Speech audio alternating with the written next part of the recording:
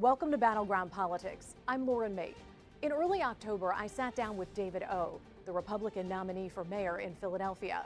It is a city where Republicans are at a disadvantage right from the start because registered Democrats outnumber registered Republicans by almost 7-1. We talked about his campaign, about the future of his party, both in Philadelphia and nationally. We talked about choosing a new police commissioner, and he addressed some questions about how he's described his military service. David O., thank you so much for taking some time. Good to see you. Great seeing you. Thanks for inviting me here. Let's talk about the race that you are in for mayor of Philadelphia. When we talked back in May, you said you had done the counting, you'd counted the votes, you knew what you needed. You said you thought you had what you needed, you just had to go and get them. Yes. And secure those votes. Do you, at this point in the race, feel like you've done that? Yeah, I do. And it was a very difficult task. You know, it was a very narrow path, but it was there. A lot of things had to fall into place in order to arrive where we've arrived at. And things have worked out better than I expected. So tell me where you're getting these votes. You know the numbers as well as anyone in terms of the disadvantage that Republicans have running citywide. Where are you getting the votes? So I'm basically getting them from Democrats who are unhappy with the city. They have been unhappy for a long time, but what's really driving them is public safety. There's a lot of people, and the majority of them are Democrats who vote in the municipal election for mayor, about 300,000 people altogether. And so they are very much wrestling with the fact that they want change, they want public safety, and they feel that the policies of the last 8 years have been failures. And you can hear them in social media, like things that are being done now, such as confiscating ATVs and dirt bikes, should have been done a long time ago. And not arresting people for retail theft, which has closed many businesses and driven convenience stores out of neighborhoods, especially those where people get their prescription medication and over-the-counter medication, is very problematic. It has created a culture of lawlessness where we now have suburban people coming into our city to commit crimes for the fun of it. I do have to just point out one thing, because Sure. District Attorney Larry Krasner was asked specifically about retail theft recently, and he said that they do charge for retail theft. They do prosecute for retail theft. It may end up being a summary offense or a misdemeanor, but he says that they do. Well, that's the problem. What he says and what he does is two different things. And we have a reputation, and people out in the community and the police officers and the store owners know that we don't. That is why people go in and load up in various stores and walk out. And it's also the police that are not arresting them. So that is a problem of leadership telling our law enforcement not to enforce the law depending on whatever the whims are of our elected officials. The city certainly did see a situation with looting recently, and I wanted to ask you about that because as mayor, you do only have jurisdiction over certain things. But what specifically would you do to make sure that that does not happen in the future? Sure. The first thing is that we within your jurisdiction. Within my jurisdiction, which is quite a bit. I mean, we're a strong mayor city.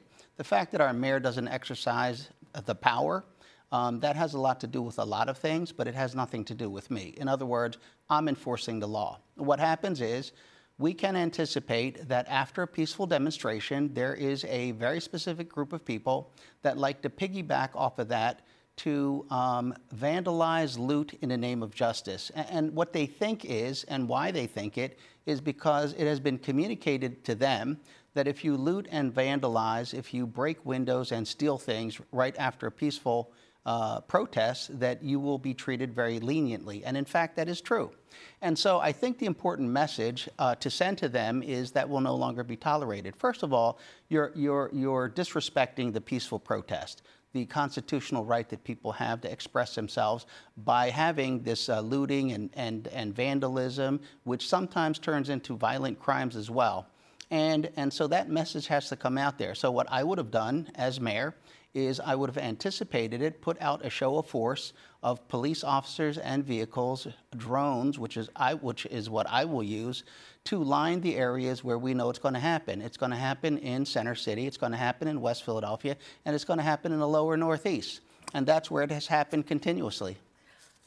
You and I have talked about a new police commissioner Yes. before, but that was prior to the resignation of Danielle Outlaw. Yes. And I know that you said you had someone in mind, and so now that there has been a resignation, what have you taken any steps to meet with people, to offer anything to someone? I know you're not in the job, but have you taken any steps since her resignation on a potential new police commissioner? So I have a very specific person in mind that I have full confidence in.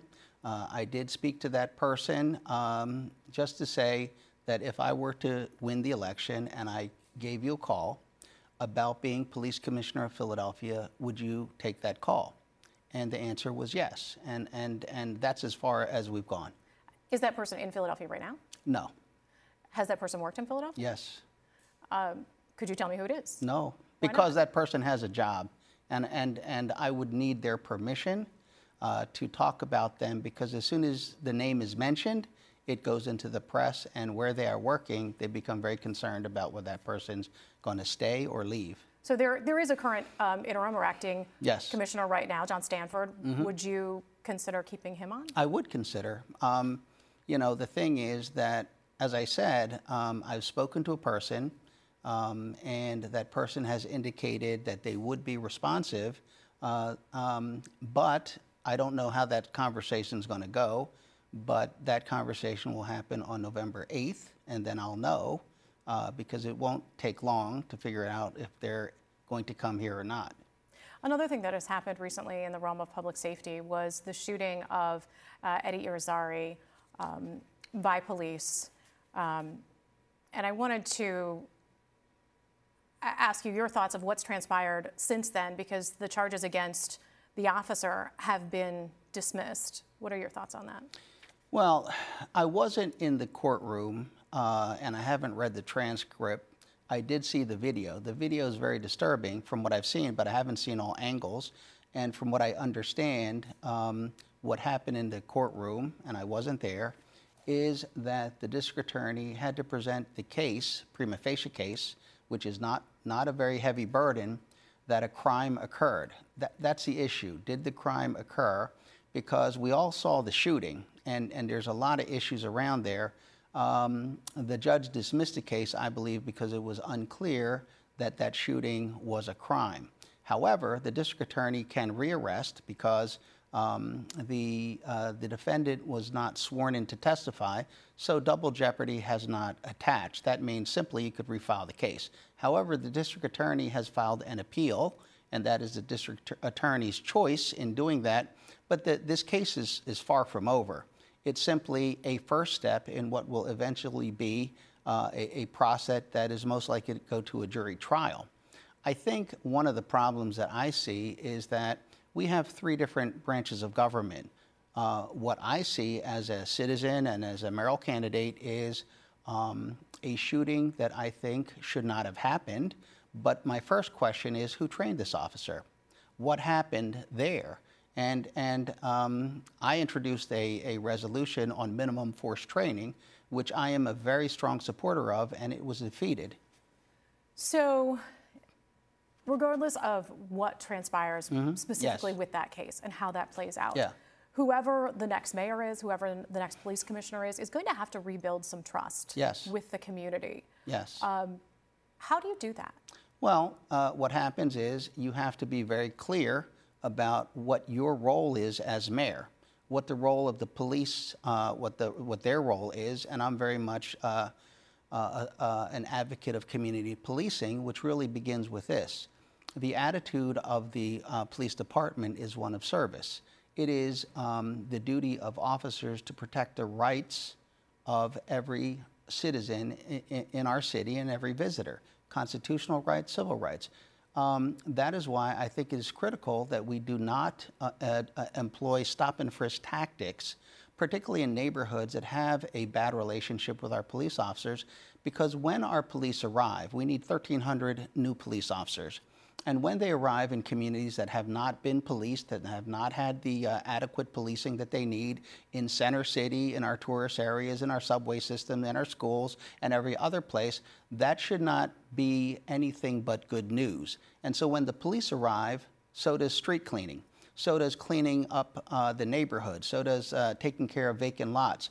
All of these things arrive with the police. We take care of, because now they can enforce the anti-dumping laws and removal of illegal tractor trailers parked in front of people's homes that are not supposed to be there. So when the police arrive, good things happen, and that's what we want to reinforce. But if police violate people's rights, if we send out the police to have conflict and friction, which is completely our fault for instructing the police to violate people's civil rights, then you can't have community policing. Because community policing and public safety is a marriage between the community, which are the residents and the businesses and everyone else, with the police who are there to protect them and serve them.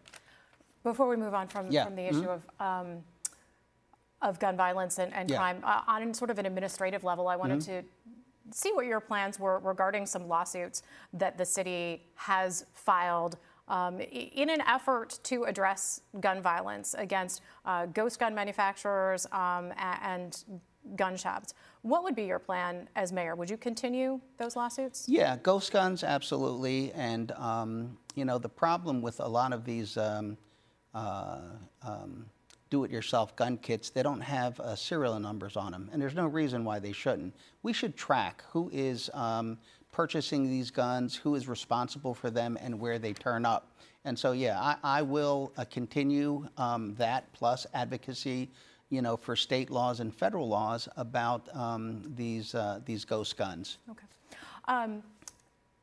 I wanted to talk about the possibility of a new 76ers arena and where things stand in that. It appears that this will be on the plate of the next administration, the way the timing is looking now. I recently talked to your Democratic counterpart in this race, Sherelle Parker, and I asked her who she has met with on this. I'll ask you the same thing. Who have you met with regarding a possible 76ers arena? Well, initially I met with the 76ers representatives in connecting them to the residents, businesses, and organizations that are in Chinatown. And I made it clear, I'm an at-large council person, but I don't live in Chinatown. So this was previously? Yeah, previously. Before you were a candidate for mayor? I think so. I can't really remember. You know, time has gone by so quickly, but you know, I did put them together, and I asked if the residents and organizations would like to meet with Comcast as well, and they wanted to, but they went in their own direction. The issue for me, and I've so met with, as a mayoral, sorry to interrupt you, as a mayoral candidate, which parties have you met with? As a mayoral candidate, I've met with, I believe, the Sixers representatives and Comcast Spectacor. Okay, and what about the community as well? I've met them previously, and I do hear from them. Okay. So my opinion is that unless I see something in writing, I don't know what we're talking about. And we haven't seen anything in writing. I've seen graphic illustrations that seem to change anytime some new idea comes along, which is not anything that I could depend on. In other words, I need to see architectural designs. I'd have to see parking studies, traffic studies, and things like that. Generally, that is a bad location, generally. It's not built for a stadium type area. We have like Jefferson Hospital over there, the university. We have a community called Chinatown. We have other communities. That is really more suited for venues that allow people to walk around, purchase, go to restaurants, things like that. And Chinatown is 152 years in the making. The arena is not in Chinatown. It's adjacent to Chinatown, but the level of congestion, parking problems, displacing of businesses, raising the property assessments and the taxes, which would be very harmful to those businesses, is substantial. And so I think the onus is on the Sixers to show that that is a viable place which will be a benefit to the region, benefit to the city, benefit to that area, and they have not done that. So you're not convinced it should go forward? I have seen nothing to prove it should go forward. Are you convinced it should not go forward? I'm more on the side that unless they have the burden of proof. They've announced this project way early without any evidence that it's even viable or what it is. And they've done it in a very negative way. They've pitted communities against each other. And we've all watched that. And so it's very divisive, it's very problematic. And I think it really, what I would say is I'm not for the arena until they put something in paper for everyone to see. They should be very transparent about that process. On the ballot with you Yep. this November will be city council members or candidates for city council, including a bunch of them vying for your old at-large seat. There is the way things work in Philadelphia, as you know, there's 2 seats that are set aside for the non-majority party, which Right. traditionally has been Republicans. A Working Families Party candidate did win one of those seats. Now they're trying to win 2. What are your thoughts on this? Do you think Republicans will be able to hold on to at least one of those seats? I don't know. And I'll just say that I have endorsed 2 Republicans, Drew Murray and Jim Hasher. But, you know, it's up to the people. And I'm really focused on being the executive. It's a lot different when you're running for being a legislator, a council member. You're mostly dealing with introducing bills, voting for bills, doing the budget, and whatever initiatives you can do. And you're part of a group of people. You got to somewhat decide where you fit in with 17 people. As mayor, you're an executive. You make decisions pretty much. It's a strong mayor city. And so I'm very focused on what I'm doing, and what I see is the battle between Working Families Party and the Republican candidates for city council at large. And I really couldn't tell you, like who's going to win or not. If you had continued to run for that at-large seat, do you think you would have been able to hold on? Yeah, I would have held on to it. And I don't just say that. There's polling that shows that. You can't 100% rely on polling, but very good polling indicates that I would hold that seat pretty easily. If the Working Families Party do take both of those seats and there is no Republican at large, yes, there could still be a Republican, obviously, on the council, just not yes. an at-large one. What do you think that means if that happens? Well, what it likely means is that our city council is going to swing to the left because a few members can certainly influence the rest of council, depending on whether council thinks they are popular and whether they have kind of like the momentum behind them. What I worry about is the fact that our city is in a bad financial situation right now and getting worse. We have lost a lot of residents, a lot of workers who are not coming back into the city, a lot of tourists, and it's mainly because of crime. But we have overtaxed our most vulnerable residents. They are losing their homes. The taxes are, as I've said many times, in my opinion, illegal. They're improper. The methodology was found to be below industry standard, and I have fought against it. The taxes should always be accurate and fair. Let's stay on the issue of politics for now. You have been in politics in Philadelphia for quite a while. Yes. Quite a few years. And in this particular race, an issue from a previous election resurfaced, and it has to do with your military record, and I want to ask you about it. In 2011, you apologized in an ad for, quote, any confusion or misimpression I created, is what you said, that suggests that you served as a Special Forces Green Beret or Special Forces officer. You said, I did not serve in such a capacity. But then you were quoted this year saying that you did serve in the Green Berets. What is the truth? Okay. Can I go get some paperwork? I just happen to have it. I think we could edit it in. Sure, you can go get some paperwork. Go ahead. All right, because it comes up, and I know it's a hard issue to explain. So I think it is just best. Like, it's kind of interesting. I had this paperwork yesterday and kind of came in handy.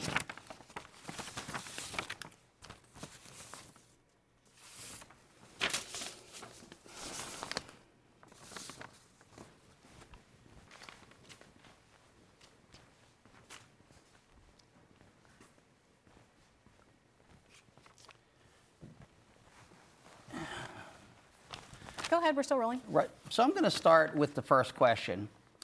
There are articles written every time I run since 2011 that said I did not serve in the Special Forces, also known as the Green Berets. And that has resurfaced this year. And I've said I have served in the Special Forces, which is the Green Berets. So we'll start with, did I serve or did I not serve? What you're saying, though, contradicts what you No, it doesn't. wrote previously. No, it does not So contradict you did not say I did not serve in such a capacity? I served in the U.S. Army Special Forces. I served in the Green Berets. The issue is, did I claim myself to be Special Forces qualified? I have never claimed that. And so the confusion arises, if you serve in a Green Beret unit, are you a Green Beret? If you wear a Green Beret, are you a Green Beret? Well, the terminology when I served was different because every soldier in Special Forces, the Green Berets, wore a Green Beret. So obviously we did not distinguish each other with the term Green Beret. We distinguished by Special Forces tabbed, or Special Forces qualified, Q course qualified. This is the language that occurs, but when the uniform changed in '93, which I was not aware of, the terminology changed. So in 2011, I'm still using the terminology of 1989, 1990, and 1991. So there's a two-part question there. Did you serve in the Green Berets? Absolutely. Were you a SF qualified Green Beret when you served in the Green Berets? No, I wasn't. So you don't have to be a, quote, Green Beret to serve in the Green Berets. Why has this been such a confusing subject? Why was there an apology years ago? Sure. The issue years ago is that if I did not know that there was a change in uniform such that a non-qualified Special Forces officer would no longer be referred to as a untabbed Green Beret or a Green Beret who is not SF qualified, then when people refer to David O served in the Green Berets, David O was a Green Beret, usually the clarification is, but I was not SF qualified at the time. But when you see a bunch of soldiers in a Green Beret unit, because the clarification is Special Forces tab. But what is coming out at that time and years afterwards is David O did not serve in the Special Forces, did not serve in the Green Berets. So I certainly did, and when the newspaper or whomever else says I didn't, that is completely untrue. I'm asking you about your words now versus your words then, though. My words now, my words then are absolutely the same. There are three things that our Green Beret is. One, it's a hat. So it is a hat. The second thing it is it is a unit. The people who wear the hat belong to a unit. And the third thing that it represents a qualification. So it depends on which one you're saying. And so trying to take my words and say that David O claimed to be a Special Forces qualified officer. I never did that. What I said is I served in the Special Forces, and that's absolutely true. And I also, as most veterans and Special Forces soldiers here understand, is that I always state that I was not SF qualified, which in these stories, they try to make it as though if you weren't Special Forces qualified, you weren't a member of the unit. But that is their inability to understand the military unit. What is the paperwork that you wanted to show us? And I can take a picture of this so that we can show that you could, specifically. Is there something specific that you wanted to see? Yeah, you could look at what it says. It has a unit. In other words, when you serve in the military, you serve in a unit. So if as these stories continually say, I did not serve in the unit. Is this what specifically am I supposed to be looking at here? You look at the top. The top? There's a unit there. It says C Company, 1st Battalion, yes. 20th Special Forces Group. 20th SFGA. Special Forces Group Airborne. Okay. That's where I serve. That's what you're referring to. Right. Okay. So if the author of these articles has that paperwork and continually writes that I did not serve in the unit. I'll take a picture. Yeah, it did not serve in the unit. That would be untrue. Do you think you have been completely straight with people Oh, through the years on absolutely. this? Sure, absolutely. You know, it is the confusion of the articles. I never said that I am a SF qualified Special Forces officer. I never said that I am a Green Beret in the sense of being SF qualified or tabbed. I've always been clear about that. What they say is when I say I served in a Green Beret unit or a Special Forces unit, that I'm not telling the truth because I served in a National Guard unit and it was not a Special Forces unit. Well, it was a Special Forces unit, and that's just something that they do know because they have the paperwork. I may stay in the political realm and ask you something else. We had talked before about how there is a Republican primary coming up. You said at the time you weren't sure who you were going with. Since then, there have been 2 Republican primary debates. I've not watched them. You have not watched either one? Yeah. That's your party. Yeah, well, it's my party, and I will choose among all the candidates when the time comes. Who are you leaning toward now? I'm not leaning towards anybody. You previously told me, and you clarified this after we had talked, that you did vote for former President Trump in 2020. Yes. But not in 2016. Yes. Are you open to voting for former President Trump in 2024? You know, it depends. What does it depend on? Depends on what the issues are, who the candidates are. If it's Trump and Biden? Well, you know, I vote for whomever I think is best for the country, and that will happen in November of next year. Are you open to voting for either one? I'm open to voting for anybody at this point in time. I'm not discounting anyone, you know, and we haven't really even started this process yet. Well, the process has started. No, not for me. I mean, basically, we will end up with a winner of the Democratic primary. We'll end up with a winner of the Republican primary, and then we'll have 2 candidates, and they'll address the issues as we move towards November. And as the nation's issues come up front, the issues, I think, will be clarified. Like right now, the issues are changing. So at this point, is anyone off the table for you? Is President Biden off the table for you? Is former President Trump off the table for you? Nobody's off the table. Okay. And again, I mean, we have new candidates running. Do you have any concerns about how President Trump handled the 2020 election? Well, I have concerns about President Trump, whether or not he would do a good job, whether or not he's the best for the country at this point in time. I have concerns about how he's handled his job.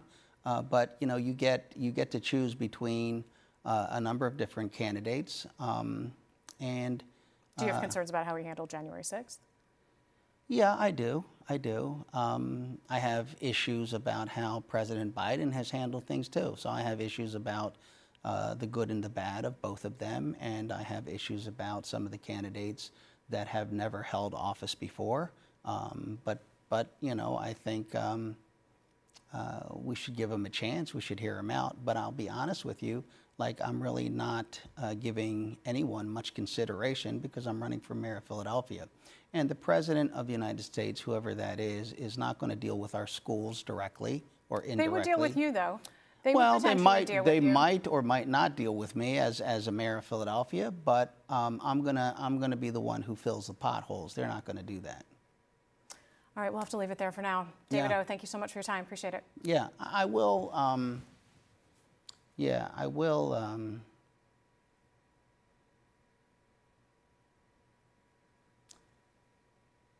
Yeah, I will make this statement because I think it's important.